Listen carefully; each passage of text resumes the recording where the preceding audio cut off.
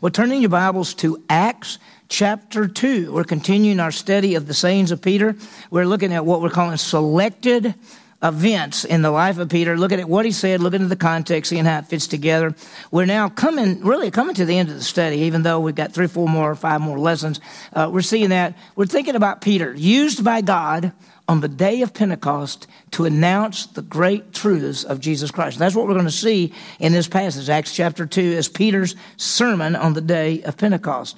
And so we say, wow, Peter, the man who failed, but now he's being used by God to give the very first message of the church. Think about this. He denied Christ 3 times. He got back in the fellowship with God, and everything's good. And so Jesus is going to use him because Jesus already said, feed my sheep. And the question and the thing that I think about when I see something like this is God wants to and will use us even when we fail. Because every one of us in this room fail. And if you fail, we say, how can God use me when I'm a sinner, when I'm so bad, when I keep messing up, when I keep failing? And then you look at Peter and we say, that's pretty bad what he did. Deny that he even knew Jesus and he'd been with him for 3.5 years. And yet Jesus says, do you love me? Take care of my sheep. And then on this day, that he uses him in a way that is amazing. And so this morning we want to think about that. God's going to use us. Don't ever think that it's over. As long as God has you alive on this earth, he will use you for his glory. All you have to say is, God, use me for your glory. Just take my life and use me. Well, let's think about the story of the Bible. The perfect God brings sinful man back to himself using his son, Jesus Christ. That's the story of the Bible. And when you think about the message, because when you think about the story of the Bible, there's a message, response, and the offer. The message is Jesus died and rose again. The response is to believe, and the offer is eternal life. But think about the message for a second. The message is that Jesus died on the cross to pay for sin and what?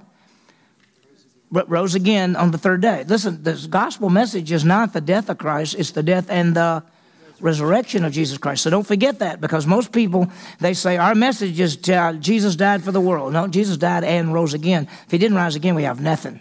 So that's always that idea, the death and the resurrection of Jesus Christ. What we're going to find, that if you said, okay, beginning in Acts chapter 2 is the beginning of the church, and you can go all the way through the book of Acts, which takes about 30 years, it's a 30-year time period, and you can see every time somebody stood up to proclaim the message of Christ, every time the central message, he died and rose again.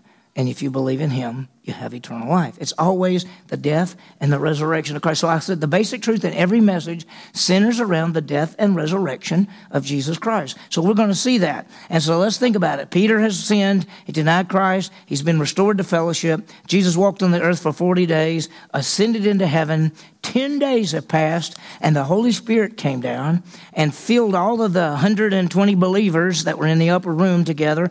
And all of a sudden, they've got the Holy Spirit, the church is formed, and they begin to talk in different languages.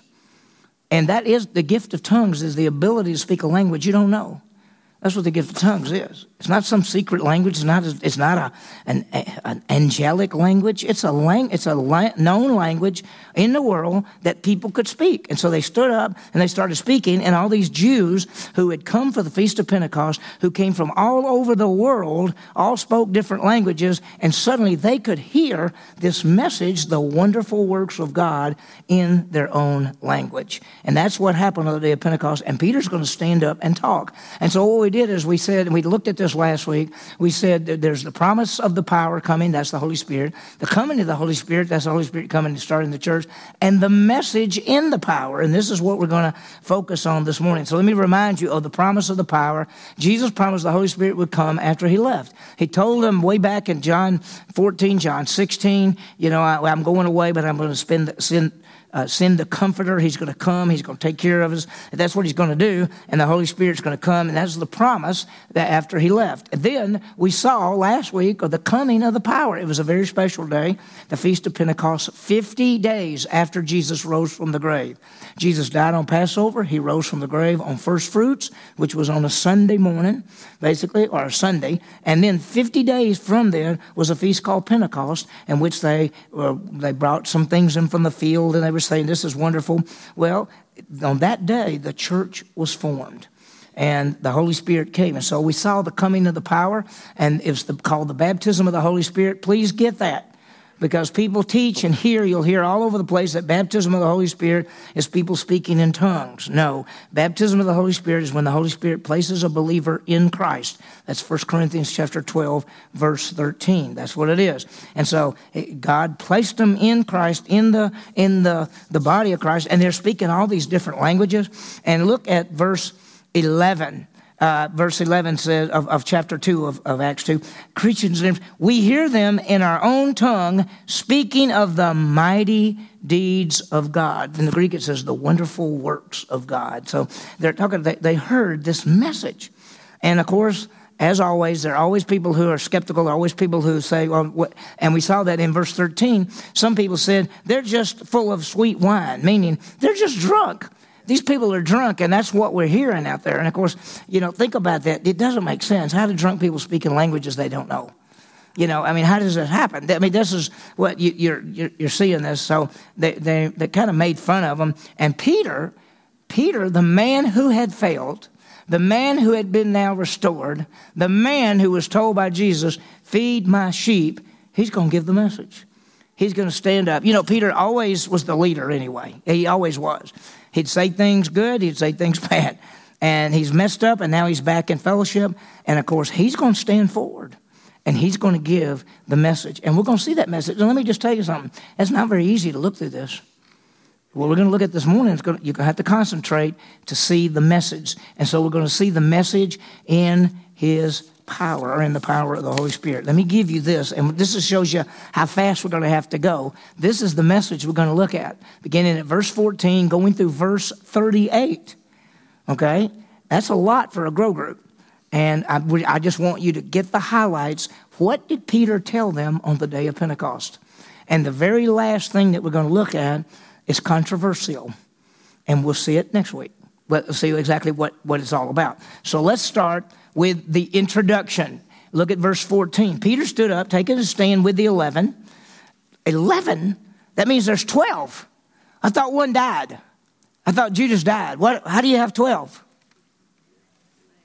Because as they were meeting, they decided they needed to pick another disciple, apostle, to carry on, and they picked a guy named Matthias. And they threw lots down, and he got picked, so there's now 12 apostles. Judas is dead. And then we're going to see that Paul comes along, and he's an apostle. And there's a guy named Cornelius, and guess what he's called? An apostle. Did you know there's more than 12 apostles? There may be 14, 15, 16 when you start looking in the scripture where somebody is called an apostle. So he stood up with the 11, raised his voice, and said to them, men of Judea and all those who live in Jerusalem, let this be known to you, and listen to my words.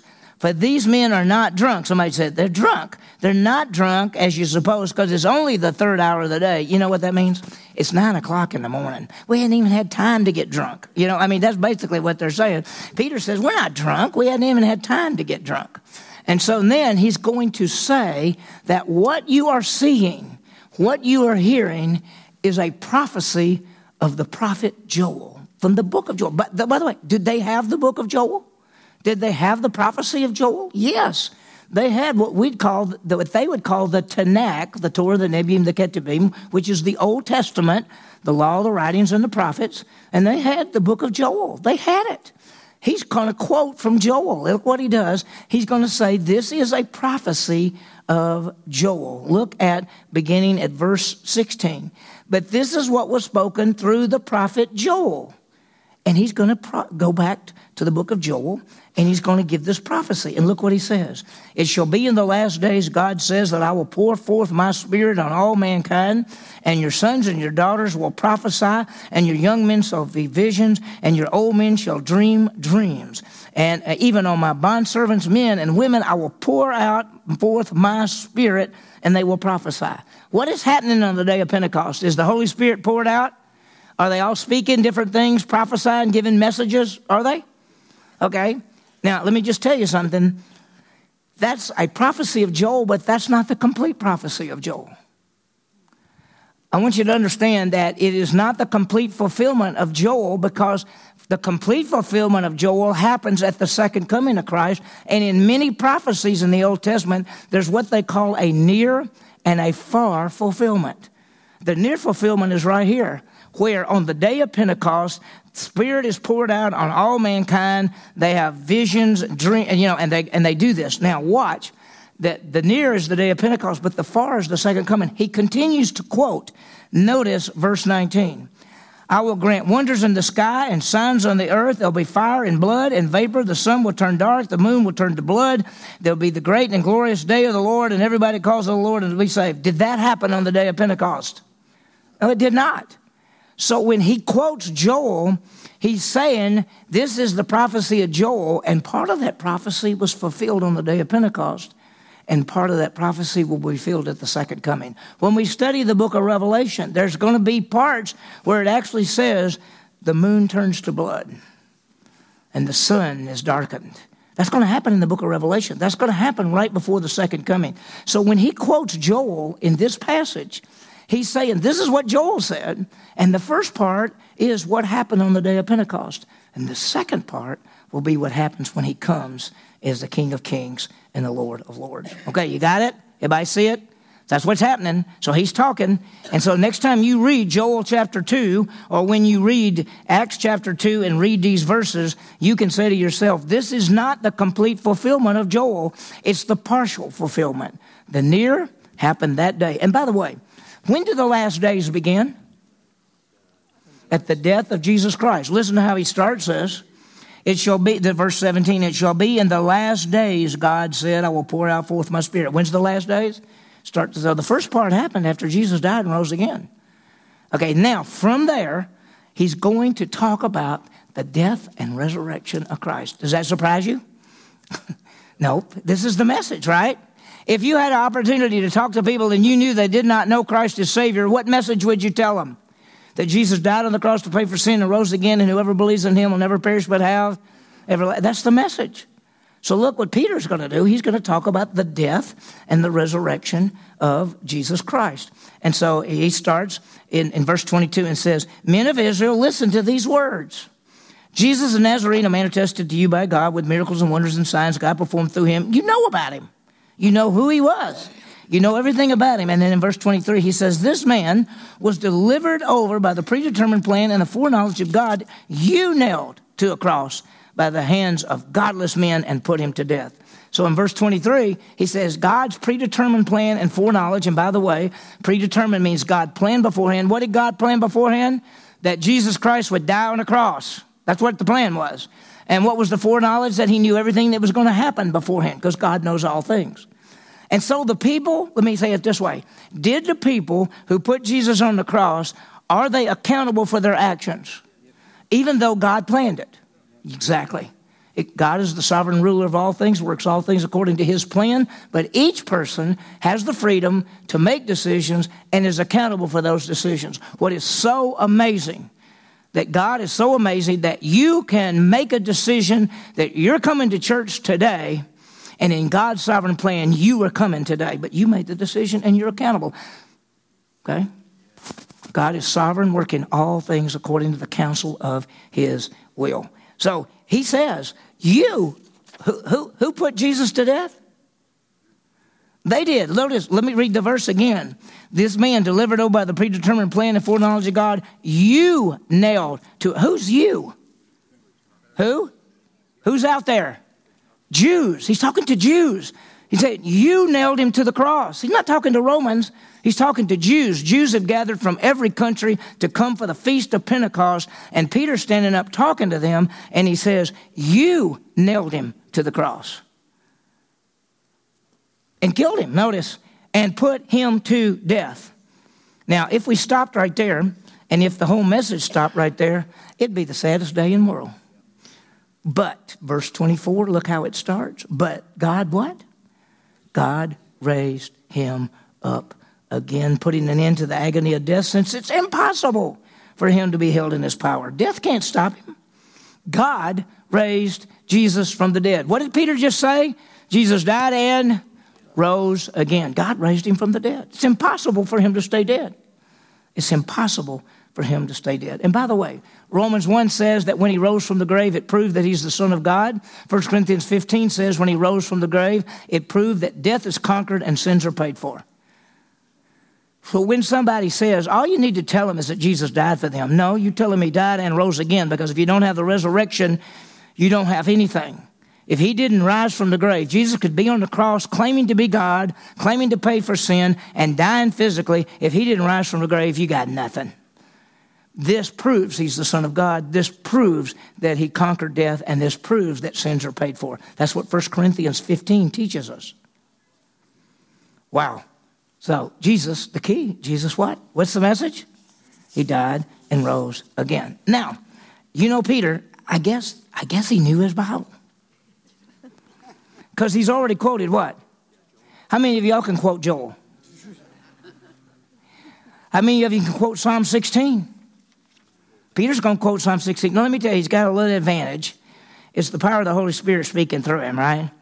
And this is getting written down, so this is direct revelation from God. So Peter could say, I didn't remember I knew that. But he probably did. And now he's going to quote another Old Testament passage, and he's going to quote Psalm 16. Now, why is he going to quote Psalm 16? Well, Joel says, in the end times, the Spirit's going to come down. That's exactly what happened on Pentecost. And Psalm 16 talks about what happens to the Messiah when he dies. You know, we always say that 1 Corinthians 15 says, for I deliver to you of first importance was also received that Christ died for our sins according to the Scripture. What Scriptures from the Old Testament said Jesus Christ died for our sins? Isaiah, okay? All right, and then it says, and he was buried, and he was raised again on the third day according to the Scripture. What Scripture in the Old Testament said the Messiah would rise from the grave? Guess what it is? Psalm 16. Peter knows his Bible. He's going to quote the passage from the Old Testament that talks about the Messiah rising from the dead. Look what he says. For David, he's talking about, he says it's impossible for the Messiah to stay dead. Why? For David says of him, who wrote Psalm 16? King David. He said, I saw the Lord always in my presence. He said, my right hand I'll not be shaken. My heart is glad, my tongue is exalted, my flesh will always live in hope. Because you, God, will not abandon my soul to Hades. That's David saying, I won't stay dead. Nor will you allow your Holy One, who's the Holy One? The Messiah, that's Jesus, to undergo decay. You have made known to me the way of life. Psalm 16 says the Messiah will never decay, that he'll be raised from the grave. And so Peter is going to quote Psalm 16. And look, Psalm 16 was written by David, and it's the foreshadow of the resurrection of the Messiah. Notice what he says. You will not abandon and leave his soul in Hades. He's saying, David says, you won't let me stay dead. Let me ask you something. Is God going to allow you to stay dead? No, he's going to raise you from the grave. He's going to raise your body, right? He's going to raise your body from the grave. So you're with David in this one, right? But Jesus, and he says, but you will not allow your Holy One. The Holy One is the Messiah.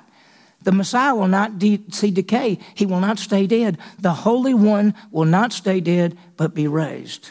Now that's a great promise.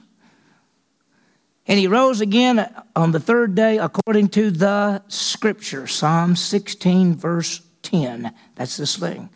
And so Peter's quoting the Bible. You know, in our 2-2 class, I'll put that up there, and I'll put 1 Corinthians 15 according to Scripture, and I'll put Isaiah something, and then I'll say, he rose from the grave according to Scripture, and I'll write Psalm 16:10, and I'll say, how do we know it's Psalm 16:10? Well, if we're not very smart, we can just go and watch what Peter said, and Peter quoted Psalm 16:10, and so we could say it's Psalm 16:10 because that's it. Now, how do we know that David was talking about the Messiah? Well, Peter's going to tell us. Look what he says. Brethren, this is verse 29. I may confidently say to you regarding the patriarch David that he both died and was buried, and guess what? His tomb is still with us today. As David raised from the dead? No, he said, that's his tomb right there. You don't see David walking around, do you? No. And so he says, I want you to understand that David both died and was buried. His body is still in the tomb. But notice on. And so because he was a prophet, did you know that David was a prophet? Sure, he gave direct revelation. And he knew that God had sworn to him an oath that one of his descendants would sit on the throne. Who is the descendant that would sit on the throne? Jesus. It's Jesus, exactly. Watch. He looked ahead. David looked ahead and spoke of the resurrection of the Christ, that he was neither abandoned to Hades, nor his flesh suffer decay. Do you realize what he just said? That when David wrote Psalm 16, because he knew that God said, one of your sons will sit on the throne forever, that's the Messiah. He knew the Messiah was going to die, but he couldn't stay dead. And so he said, but he will not allow the Holy One to see corruption. Do you get it? Do you see what he's saying? It's unbelievable. David wrote 1,000 years before Jesus that one day one of his descendants would die and be raised from the dead to sit on the throne. And so watch what he says. So Peter says, so this Jesus, God raised up, to which we're all witnesses. It's Jesus. He's the one God raised up. David looked ahead to see the resurrection of Christ, and so this Jesus God raised up. So Peter stands up, and let's just see it. That Peter stands on the day of Pentecost and says, excuse me, can I have your attention? We're not drunk. It's only 9 o'clock in the morning. I want you to understand something, that you know about Jesus, how he went around, he did good, he did everything, he was amazing. You put him to death. What's happening here is what Joel said would happen in the end times. The Spirit will be poured out. You killed Jesus, God raised him from the dead. King David wrote about this, and he said one day that God would not allow his soul to see corruption or the Messiah to see corruption. Now, how do we know it was David? And how do we know it's the Messiah? Because David's still dead over there. But Jesus is alive, which you are all, and notice what he says. This Jesus God raised up, to which we are all what?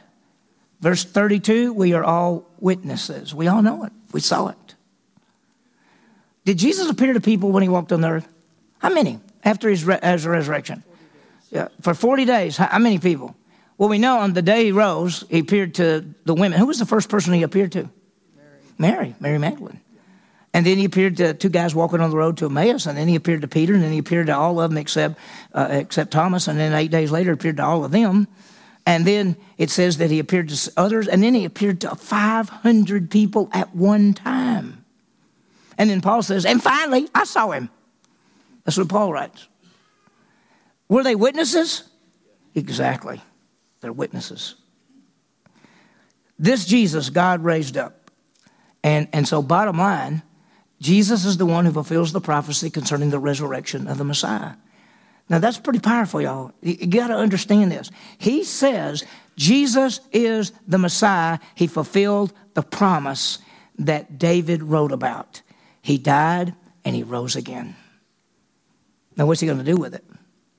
Therefore, verse 33, therefore, having been exalted to the right hand of God and having received from the Father the promise of the Holy Spirit, he has poured forth this which you see and hear. What's happening today with the Spirit coming down is because Jesus is now at the right hand of the Father, and he's given the promise that he promised. What was the promise?